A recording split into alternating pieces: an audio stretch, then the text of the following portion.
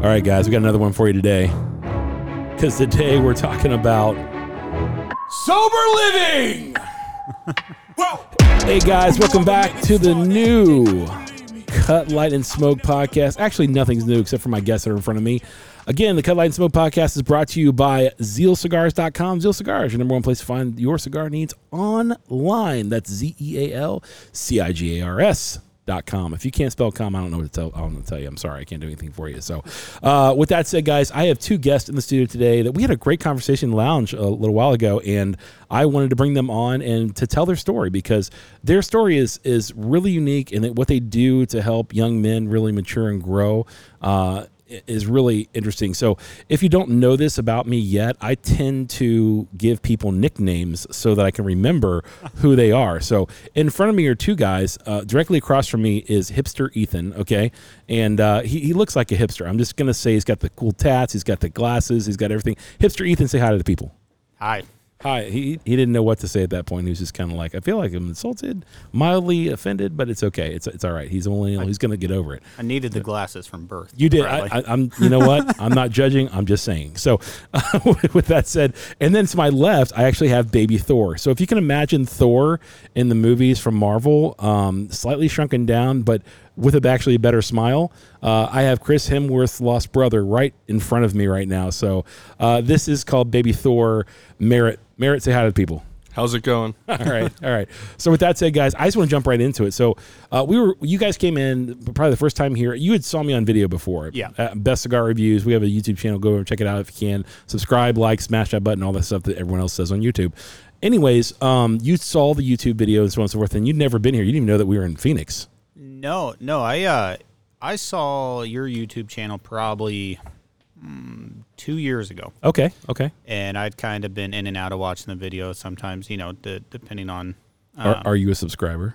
I am. Thank you. I appreciate that. You can subscribe too at home. Just hit the subscribe button. So go ahead. And yeah, I looked. I think I went on the website or something one day to actually check out what you guys had going on, and then I saw I think there was an address at the bottom, and I was like, oh, they're in Arizona, and then I realized they're like super local. Yeah. Yeah. So yeah, I just so happened to decide to actually come in, 2 years later. Last Wednesday. Last Wednesday was our official first time ever meeting each other, which has been great. So you too can be on a podcast if you have a cool story, and I just meet you and you happen to like cigars. So that can happen to you too. So Merritt, I met you as well. So how do you guys know each other? Just curious. We actually met at a meeting, HA meeting, and now we actually work together at a Sanctuary Recovery Centers right down the road. So when you say HA, a lot of people think Hell's Angels. So I'm guessing that means something different. Clarification. A clarification on HA. It's a 12-step meeting. Okay. A program. Yes. Okay. Now I know. It's just because you could pass for the Hell's Angels guys. I mean, Ethan might have a little bit of trouble, but you and I could ride together. But Ethan could get the sidecar. I'm joking, dude. I'm joking, bro. I'm joking. So. But I tease because I love it.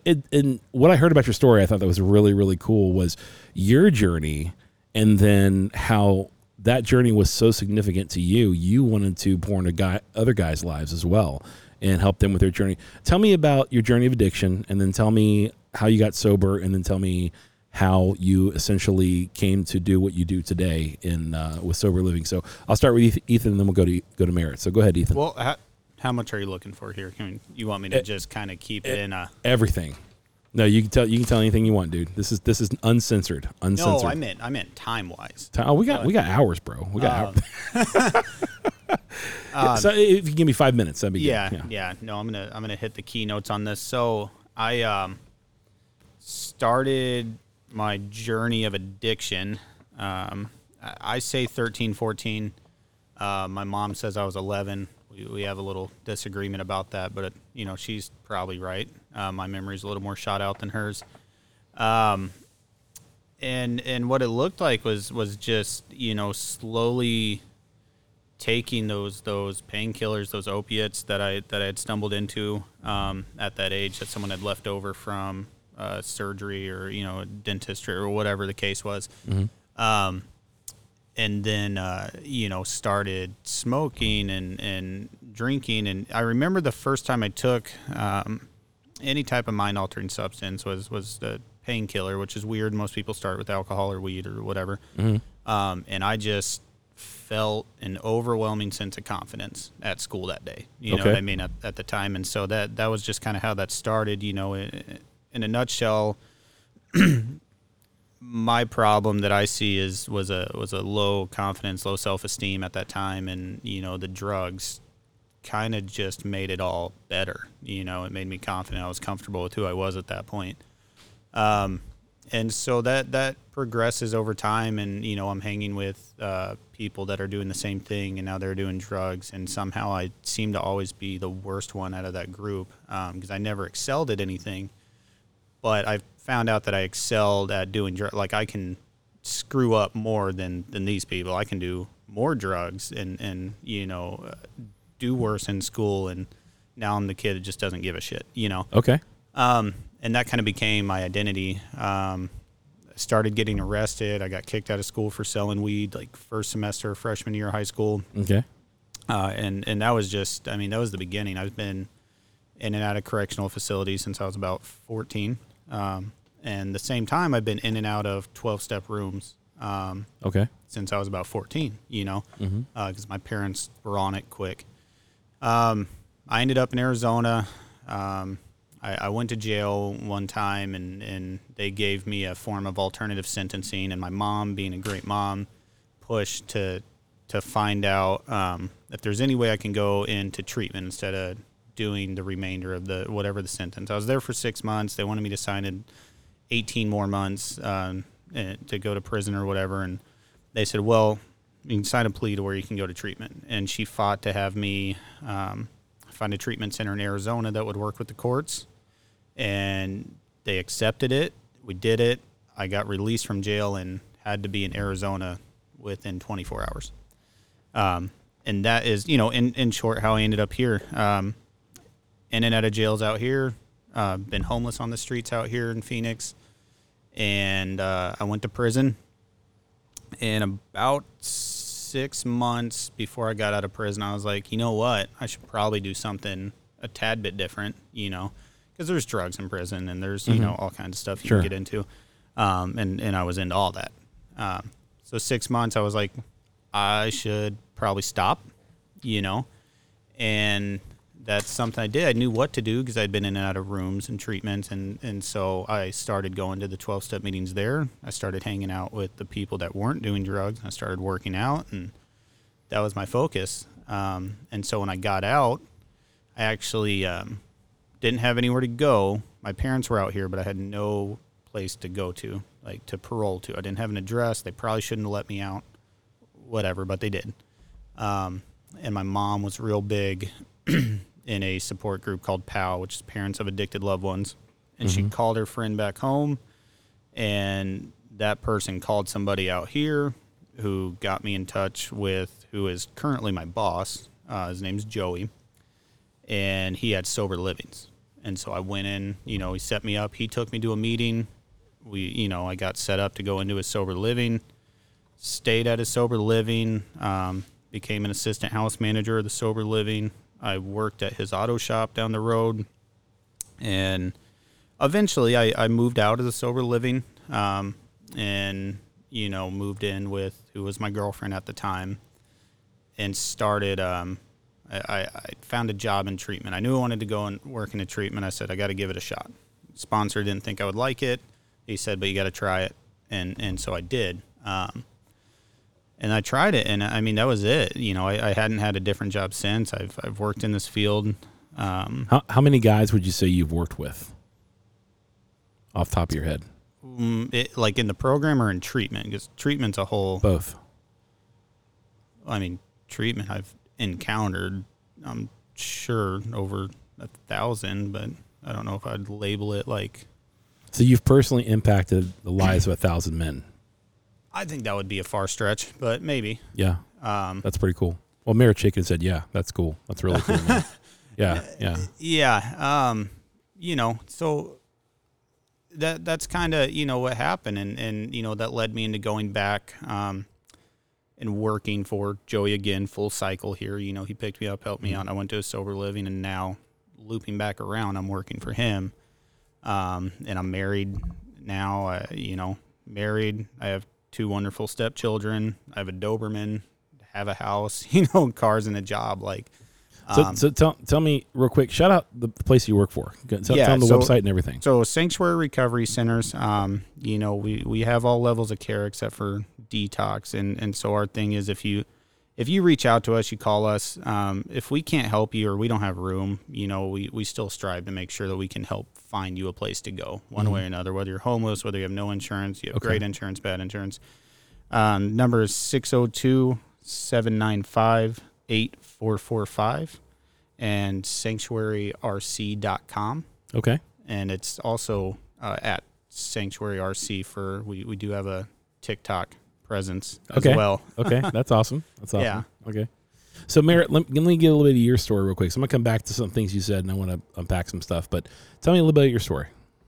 My story is pretty similar to Ethan's. I'm probably around like 14. I started smoking weed and immediately liked it.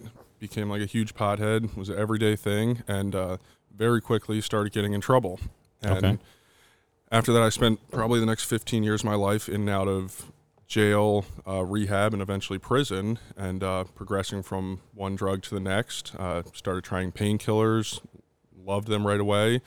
And after a few years, I was doing heroin and was getting in trouble, going to county jail for a while, a couple months at a time, 6 months at a time, get out on probation. Didn't really put any effort in. I'd stay clean for a little while, hit a few meetings, and then I would decide I can use again.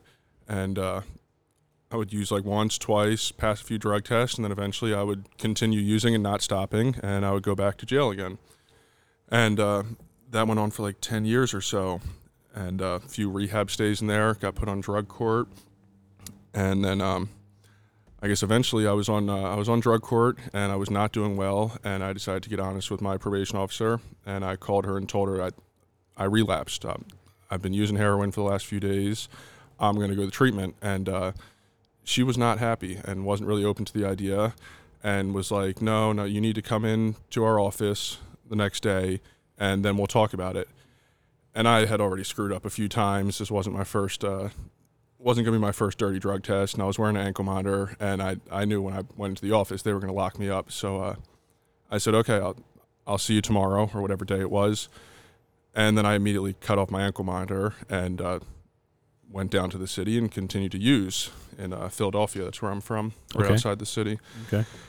And eventually it was getting bad after a few weeks, and my parents said, if we buy you a plane ticket, will you go to Arizona and go to rehab? And I just wanted to I didn't want to get arrested back in Pennsylvania for the charges I had in the probation, so I said absolutely, and went out to rehab in Arizona. Continued to screw up, got kicked out of rehab, got kicked out of another rehab, 2 more sober livings after that, and continued to use on and off. Discovered meth, which I had never tried before, but it's very popular in Arizona. Yeah. Didn't really like it that much, but it was everywhere, and I just kept using it, and eventually I caught charges and went to prison in Arizona for a little over 2 years. You can get early release in prison. They offer it to most people, but the condition was I had to parole to Arizona, and I didn't have any family or anywhere to go in Arizona, and the counselor in the prison had found a place to go, and I called home and told him, like, this is where I'm paroling to. And then I called home a few days later, and my family was like, oh, we looked that place up online. It sounds terrible. It has horrible reviews. You don't want to go there. And I was like, well, it's either get out and parole to this address or stay in prison for probably another 6 months. What should I do? And a couple days went by. I called my family again, and they said, we found this place online that had really good reviews. It's a sober living. See if you can parole there. And the place happened to be Sanctuary Sober Livings. So I ended up paroling to there. Paroled to there was almost 2 years ago now, and when I was in prison, as Ethan said, there's lots of drugs in prison. I was still screwing up my life in prison, getting high in there, making hooch and things to sell for drugs, and continued using the whole time I was in prison. And when I got out and paroled there, I don't know what changed. I had gotten older, and I suddenly felt like I had wasted like half of my life and didn't want to continue to do this. So my sobriety date is actually April 6th, which is the day after I moved into Sanctuary Sober Living. And I don't know, from there, I started to turn my life around slowly. I held a job, the same job, for a long time, which I've never done before. I usually quit or end up going to jail. And I made meetings, I got a sponsor, and I continued to stay clean throughout everything. And now I actually manage that sober living house. Okay. So I have a couple questions. So you both been to prison. Mm-hmm. So are you both felons then? Oh yeah, Both felonies? yes. Okay. Super duper felons. Super felons. Yeah. I just wanted to say, I wanted to clarify that. In a couple states. Okay. Also, what was prison like? I mean, as far as what you can remember, I before I answer that, I was telling you this is where I'm going. So, how long have you been sober? How long have you been sober now? So, how many years, how many days, months, whatever, if you think about it. So I've been. Ethan, go ahead. What are we creeping up on? A little over 3 years. A little over 3 years? Okay. Yeah. What about you, Merritt? A little over a year and a half. A little over a year and a half. Okay. So 3 years and a year and a half. Okay. So that rock bottom you hit,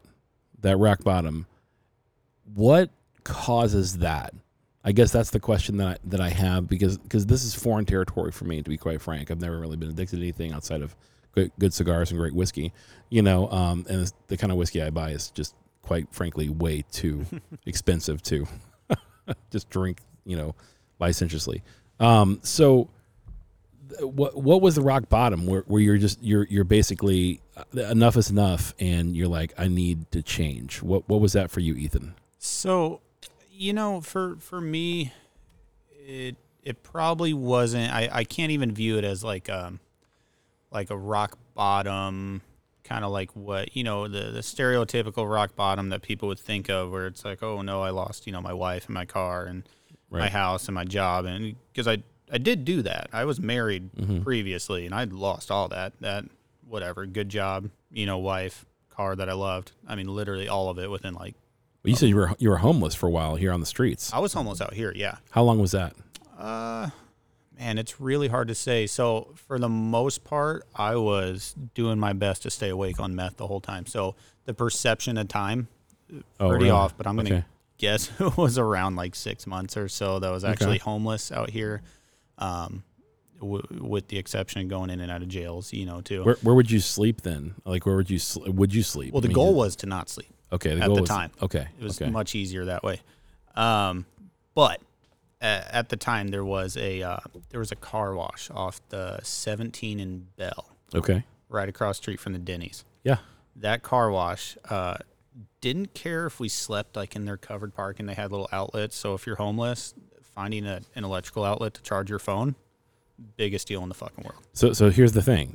Here's a question. So homeless people have phones. Mm-hmm. Okay. I didn't know that. Always. Okay. I mean, they're probably stolen or they're government phones or whatever, or just Wi-Fi. But yeah, they have them. I mean, okay. For sure. Always. Maybe 4 of them. Okay. All right. And so the car wash would let us sleep there as long as we cleaned up in the morning, as whatever. So that's what we did, So when I say homeless, I mean, it's not like a lot of people say homeless and they're like, yeah, I was sleeping in like a hotel or like on a friend's couch. And no, I was homeless. Well, you said on the streets, so I'm thinking. Yeah, physically, I'm sleeping on concrete if I'm asleep, and my stuff's getting stolen overnight while I'm asleep. You know what I mean? Wow, I'm homeless. And any violence on the streets, like being homeless, or? Merrick got animated for a second, so I want to hear that story. So, okay. there is. So the bike story. Yeah. Tell me the bike story. I want that. Speaking of the mic so everybody can hear you. Yeah, so it went, not everything was cool for the longest time, it seemed like. And then at some point, there was I got a bike stolen, all right? And so this is not some big superhero story on my part. I didn't come out like a big man on top of this one. So there was a guy who I had known kind of, and we were hanging out and whatever, homeless hanging out, which means you're really just doing drugs together, right? Right. And I don't remember exactly how it happened, but I ended up going to meet this guy, and we weren't. I think I thought that we were cooler than what we were at the time. I don't know what was going on. There were a lot of drugs involved. You know what I mean? Sure. So I'm on a bike, and I go down to meet this guy, and I see him coming up, and this was amazing, he throws his bike into my bike while what appeared to be, from my perception, jumping off of his bike and like Superman punching me off my bike. Merritt loves this story. And you got Superman punched off a bike. I got Superman punched off a bike, and This guy's a professional bike thief. He stole a bike while riding a bike. Wow. got away. Yeah. It was quick too. Yeah. And I was in such disbelief at what the fuck just happened. Yeah. I was like, that was the coolest shit I've ever seen. Right. You got to kind of respect the game at that point. You know what I like, mean? I'm kind of glad my bike got stolen. That was a great punch. Yeah. So yeah, I mean, there was to an extent. I had got one of the times I was in a hotel room, like I managed to get jumped in the hotel room, which was cool. And all my stuff taken. People I didn't even know. Someone else let them in the door. It was a whole thing. Dude, it sucks. Like out there being homeless, like Phoenix, it just sucks. You know? Okay. And so you would think that would have been like the rock bottom. Right. To loop back to the question. Superman punch, rock bottom. Yeah, get it. You would think. Yeah. And there are, there were like one or two times I tried reaching out to a different treatment facility that I went to back when I had like good insurance, which I didn't have at this point. Okay. And they were like, "No, you did horrible when you were here. We're not scholarshiping you back in." So if you don't do good at a treatment facility, word probably gets around to other guys. Well, of how you, okay. So what happens is, and it's typically if you leave a treatment facility, like against medical advice or against clinical advice, AMA or ACA for short, a lot of them have like a rule to where like it's like 30 days before you can come back to this one. Like you're not just going to leave and then come back. And the thing was, I left on like bad terms. Yeah. With two of them, like one I just like up and left all my stuff. Like I just left. And then another one, like I actively like got high and like had drugs and the whole thing, and to top that off, I didn't have insurance anymore. And these were like nicer treatment facilities. Right. And so they weren't having it. But those like moments of me trying to reach out, they were just quick. No one could help me immediately. And I was like, cool, whatever. I'm back to my own thing. So going to prison, that moment, the last time I used, wasn't like some big extravagant, like shitty event. I was already having a shitty time. Like I'm in prison. You know what I mean? Like right. You're not going to get like arrested. You're not going to lose anything for the most part, except maybe like a bag of Keefy coffee or like your TV in prison. I don't know. You know what I mean? So I was doing all right. Like there's not a whole lot else left to take away. But something just clicked. You know what I mean? It just clicked. I was like, this isn't going to work out. Like if I keep using, I'm going to come back, which earlier in my kind of came to your senses. You were kind of like, okay. I mean, like at one point though, I was like perfectly cool with it. I was like, cool, I'm just going to continue to go to jail and prison or whatever and get arrested. It's my life. That's fine. But something clicked. My thinking changed. And I was like, I should try not doing that. And so it wasn't like an aha moment. Did you come off the drugs cold turkey, or was there a way that you weaned off, or is there So for the most part, every time I've come off any substances, it's usually been in jail. So that's cold turkey. They're not helping you out. Right. Okay. And then in prison, it's worse because you get hooked on heroin in prison, and there's no like out here. If you're homeless, you're on heroin, and you get dope sick, which sucks, by the way. If you've never done it, it sucks. And you can usually say, well, I could probably go steal something and sell it, or rob somebody, or lie and say that, hey, you know what, I got you next week. You can't do that in prison like that. I mean, you might be able to like get a few fronts for a little while. Yeah. But then you're not getting much further than that. So if you don't have dope anymore and you're dope sick, like you're sitting through it. Yeah. And so you just, I got used to that cold turkey, to answer your question. Okay. Almost every single time. So Merritt, tell me your rock bottom, where you came to your senses, you're you're sick and tired of being sick and tired. What was that moment for you like? It's hard to say. I feel like I've had a lot of rock bottoms where I thought like this is as bad as it gets, and then I continued to make it worse for myself.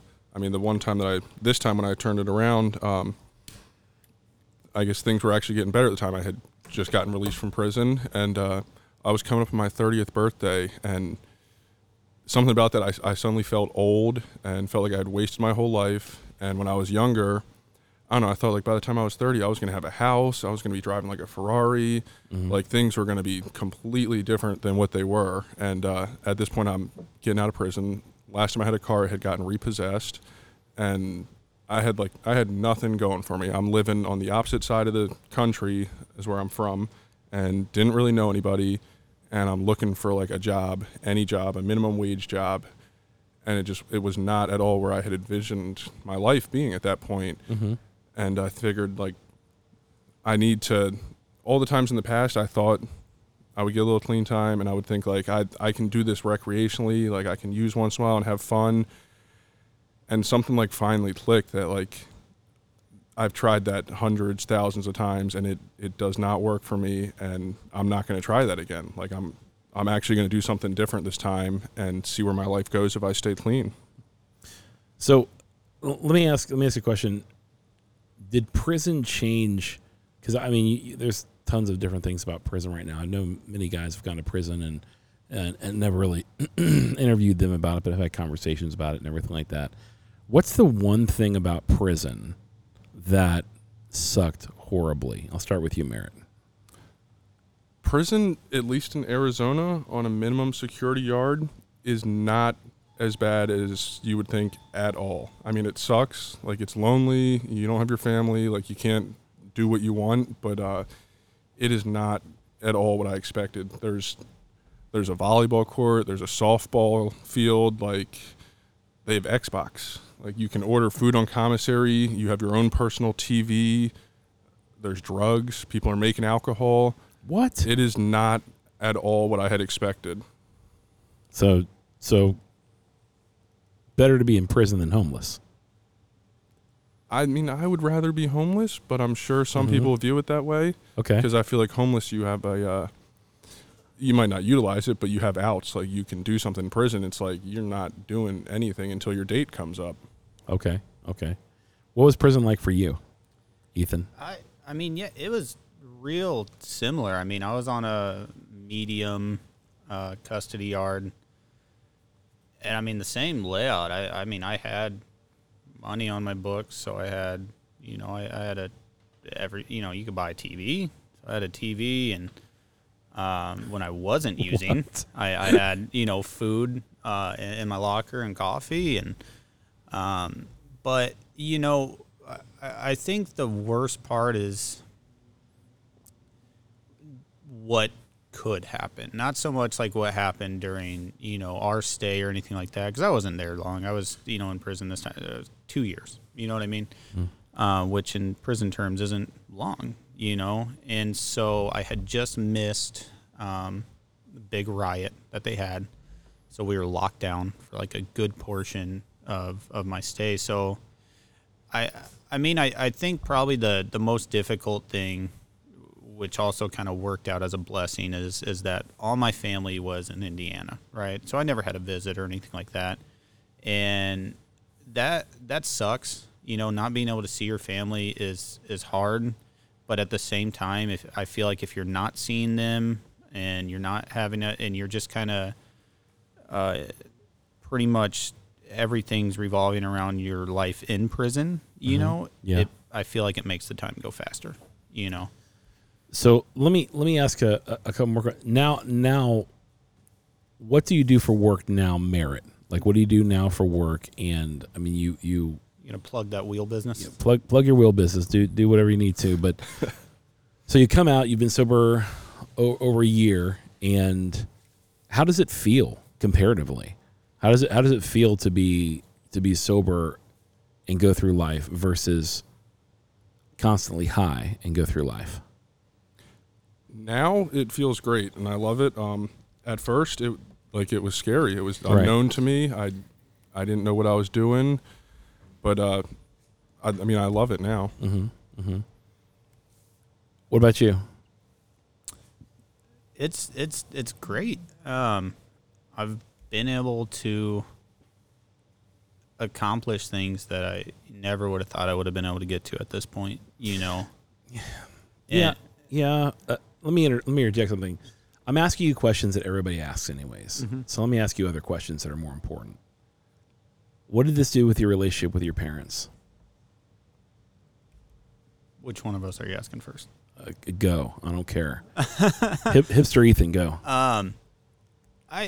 So it's obviously it's helped. It's made them very happy, but they were always, even when I was homeless, even when I was using, it's not like they weren't talking to me. They were just not enabling me. You know what I mean? So they would have never like sent me money or anything like that, when I was homeless, but they would still talk. So it's helped. I mean, I know it's put, they always worried that I was going to die. Obviously I've had a few overdoses in my life and shouldn't be here today. I shouldn't. Brothers and sisters? I have one half brother. One half brother? Okay. He is not a drug addict. Okay. Yeah. Okay. Well, what about your parents, Merritt? It's absolutely helped the relationship. I mean, they were always supportive before, but I feel like there were times where they had probably thought about giving up. Like I had been, since I was like 14 or 15, I had spent my entire life just destroying my life and wasting time. And I think they, I don't know, they're very happy with where I'm at now. I kind of worry that they still might not entirely believe it and might be waiting for like the other shoe to drop, because I mean I've got over a year and a half now, but I've spent a lot more than that using. So is there a longer time than you've been sober than a year before, or is this the longest? No, I don't think I've ever even made it like 6 months without like abusing something, alcohol or something. Okay. What do you have any contact with old friends that led you down that path, if you would, of drugs, alcohol, or what have you? What things got you addicted? Do you still have contact with any of those old friends? For me, no. I think there's one or two that are on my Facebook still. From my, I believe they are sober now. I don't really talk to them. And the other ones, sadly enough, for the most part, I've had quite a few pass away, and so, in short, no, when I got out of prison, I knew Facebook, knew friend base, knew, for the most part, everything, knew life, and I did that. And it's not that I don't, that, some people think if you quit hanging out with them, they think, oh, you think you're better than us now, and that's not the case. It's just, for me, it's not conducive to what I'm trying to do, to hang out with somebody not, so I try to hang out with people that are heading in the direction that I want to head in, and doing the things that I want to do, and accomplishing the goals that I want to accomplish. What about you, Merritt? Any contact with old friends or anything else like that? Do you still get in contact with anybody that you'd partied with back in the day? And very few. Okay. None that are like still living that life. Yeah. I have a few friends that have also gotten clean, and I talk to them once in a while. And then I don't know, a couple friends that were never really drug addicts or anything, and I talk to them occasionally. But the majority of people, I didn't even tell anybody I was coming to Arizona, because I was kind of running from a case, and have not contacted them since. And it's been people that like I was good friends with at the time, I haven't talked to in like 5 or more years. Okay. So with all that said, what's something that you really want to do in life that you feel the drugs and the alcohol or whatever else you're addicted to stole from you in your past? Like that I could still do now? Or, something you want to do? Be like financially stable and okay. I don't know. I mean, now I'm working toward that. Like I have a savings. I somewhat starting my own business and making money. And before, I always had these ideas in my head that I was gonna I was going to get rich somehow and I was going to have like a Ferrari and all that. But then I'm down to $10 and I'm literally spending it on a bag of heroin. I'm filling up my gas tank with change that I found. Okay. For me, it's real similar. I mean, I think from a young age, I always thought that I wanted to be able to own my own business in some fashion or whatever that looked like, and that's never been a real. I may have thought that was a reality when I was high on meth because I was feeling real ambitious, but it's never been a possibility until, this point in my life. Like I feel like there's a chance somewhere in the next 5 to 10 years that could happen. What that looks like, I don't know, but that's definitely one of the things. Or owning a house. That was it. And I did that one. That's my biggest accomplishment in my life that I never thought I'd be able to do. Since I was like 14 years old, I was like, there's no way I'm ever going to be able to own a fucking house because I keep getting high. I did it. You know what I mean? And that's unbelievable to me. I still can't believe that. So let me ask this: How has your recovery impacted your love life, in particular? Like girls involved? Is there a Mrs. Thor? Is there a Miss Hipster? Is there? I'm sure there is because I think you told me you're married, right? Okay, so there is. What about you, Thor? No, just I don't know, flying solo, focusing on me. Okay, all right, that's fair, dude. That's fair. So he is single, ladies. Again, that email is cutlightsmokepodcast, all one word, at gmail.com, cutlightsmokepodcast@gmail.com. For your questions, comments, or insults about our podcast here today. So let's say that I had I came to you and I have a buddy.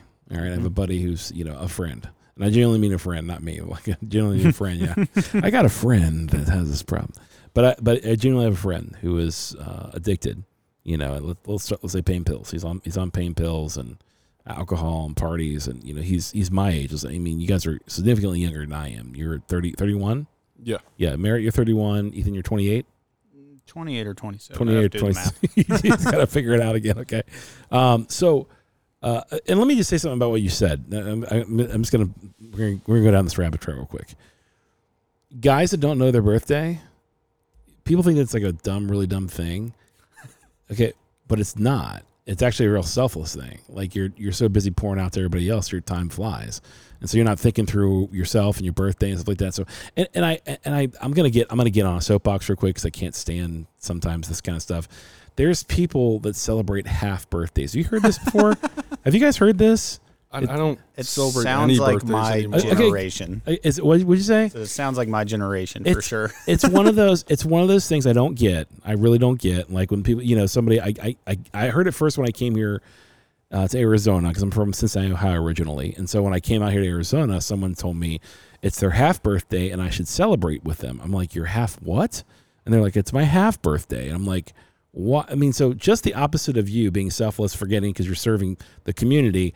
They're so obsessed with themselves, they count the half year that they were born. I mean, are they alcoholics or I don't know. They any excuse to say, hey, let's celebrate. Yeah, I know. I don't know what. Maybe more gifts, maybe more attention. Who knows? So if you're a half birthday celebrator, I hope that you are grossly offended by my words, and you want to send me an email dictating how badly you need to celebrate your half birthday. So anyways, and I get that there's probably reasons out there for people that I'll disagree with anyways, but the reality is so you're doing you, Merritt. You're doing you. You're focusing on you and everything like that. Let me ask you this: so you take out the drugs and alcohol, but there are still hard days. There are still hard days, and there are still just shitty days, bro. There just is in life. I mean, I've never been, a drug addict or an alcoholic or anything like that, but I have shitty days. What do you do to cope now? Because I imagine it was so easy to go back to that, right? And you're not doing that now, and there's a hard no against that wall.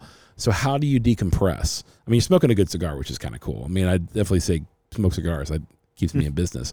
And they're smoking the Cuban Imposter, by the way. They can be found at zealcigars.com. Like that plug, just worked it in there. It's kind of nice. So here's my question: How do you decompress from the day? Then is there you exercise or do something else, or you just focus on your business and that's just fun for you and you enjoy it? Tell me how. Focusing on business is fun for me, but there's absolutely bad days. I think it took me a long time, but I think I finally realized that using is not going to help for more than like a couple hours. Like it's not going to make it any better. And now I just try to surround myself with like positive people. Come do things like this. Like, yeah, dude. Do other fun activities that I'm not going to regret the next day. The podcast is an activity. We made more rooms for activities, if you would. We did. So which is kind of fun. But I think that that's a really good thing to say. Throwing yourself into your work, doing stuff that's positive, surrounding. And the reason I asked that question about your the people you used to party with or people who used to be involved with you.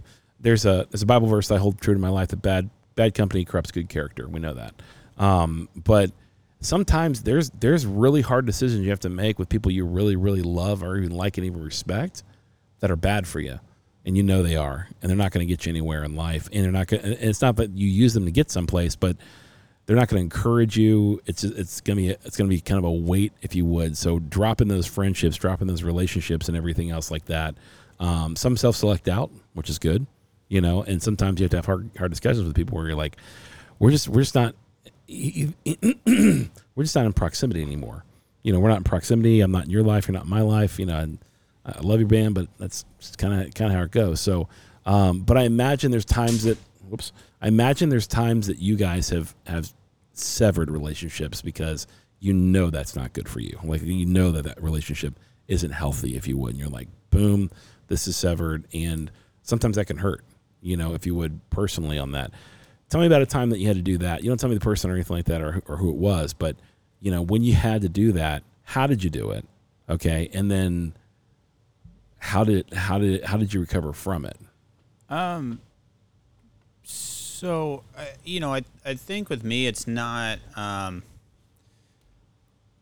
the last time I've really had to do that was coming out of prison, and that wasn't difficult for the most part because I just everybody that I thought were my friends, one thing about getting arrested or getting locked up, like you usually figure out that you don't actually have friends, Yeah.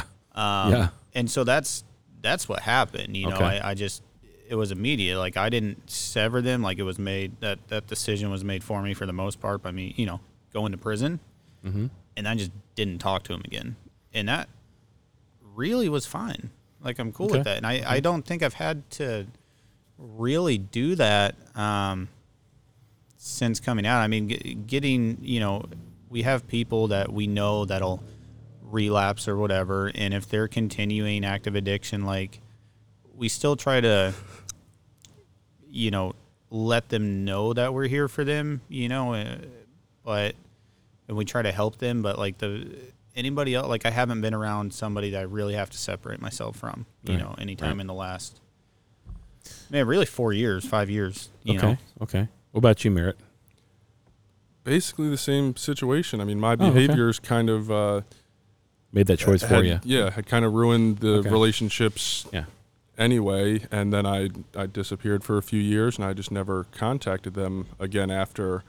And I mean, I guess there have been other times where people that I may have been friends with were using, and I wasn't, but everybody pretty much knows what it is at that point. Like, you're doing the complete opposite of what I'm trying to do with my life. Like, we have no reason to hang out. Like, we're not going to do anything together. There's not really much to be done at all. Right. Well, next time, just tell me it's a stupid question because you guys don't have any good answers. Okay, I'm just playing with you. But so, if you were to give advice to somebody who's currently listening to this and they are addicted, okay, and they're looking at two guys who are in recovery and doing quite well for themselves, what advice would you give? I mean, simply just to reach out. You have to give yourself a chance, and a lot of people, they might not feel like they deserve it or that they, have a chance of staying sober or anything like that, but the reality is that they do, and they need to at least give themselves a shot and see what it's about. If you dedicate a year of your life into trying to stay sober and to do what's suggested by those who have stayed sober, you'd be amazed at what kind of outcome you can see in that year, and if it's not for you at that point, then by all means go back out, try again and see if that using gets any better, but I'm pretty confident that it won't, so that's my advice. About you, Merritt? I think Ethan pretty much nailed it. I mean, all I can really add is just don't give up. I mean, it took me like half of my life to finally get some clean time. So just no matter what, don't give up and keep trying. And it's not going to be easy at first. Like, it's going to be uncomfortable, but it does get better. Like, if you see other people around that have some clean time, you'll see like their life is getting better every day. Right. Well, guys, thank you so much for being on the podcast today. Do me a favor and plug your Sober Living House again, and so people can know the contact number and website and all that kind of stuff. Yeah, Sanctuary Recovery Centers, all levels of care except for detox. We do have sober living as well, men and women. It's sanctuaryrc.com, and the phone number is 602-795-8445. So if you happen to come across this podcast and by any means, shape, and form where you're struggling with anything that we talked about today, please call those phone numbers. Please check out the website. And these guys can really help you out. They're top-notch guys, to be honest with you. I might tease a little bit here and there, but super impressed and very, very, very excited about the work they're doing with young men and young women around Phoenix, Arizona. And Merritt has rims for sale, too. And Merritt can get you the deal on the wheels. Do you have a website for that or anything like that? I do not, but you can follow me on Instagram at MERRITTWILLITS. You're looking to buy any wheels, rims, tires, or you just want to race a clapped out BMW 335, hit me up. That's awesome, dude. That's awesome. Well, again, this has been the Cut Light and Smoke podcast. I want to thank my guests, both Hipster, Ethan, and baby Thor Merritt, for being here today, and absolutely had a great time with you guys. Thank you guys so much for coming. Again, the Cut Light and Smoke podcast is presented by ZealCigars.com. Zeal Cigars, the number one place to find your cigars online. And with that said, guys, we're out of here like last year. Peace.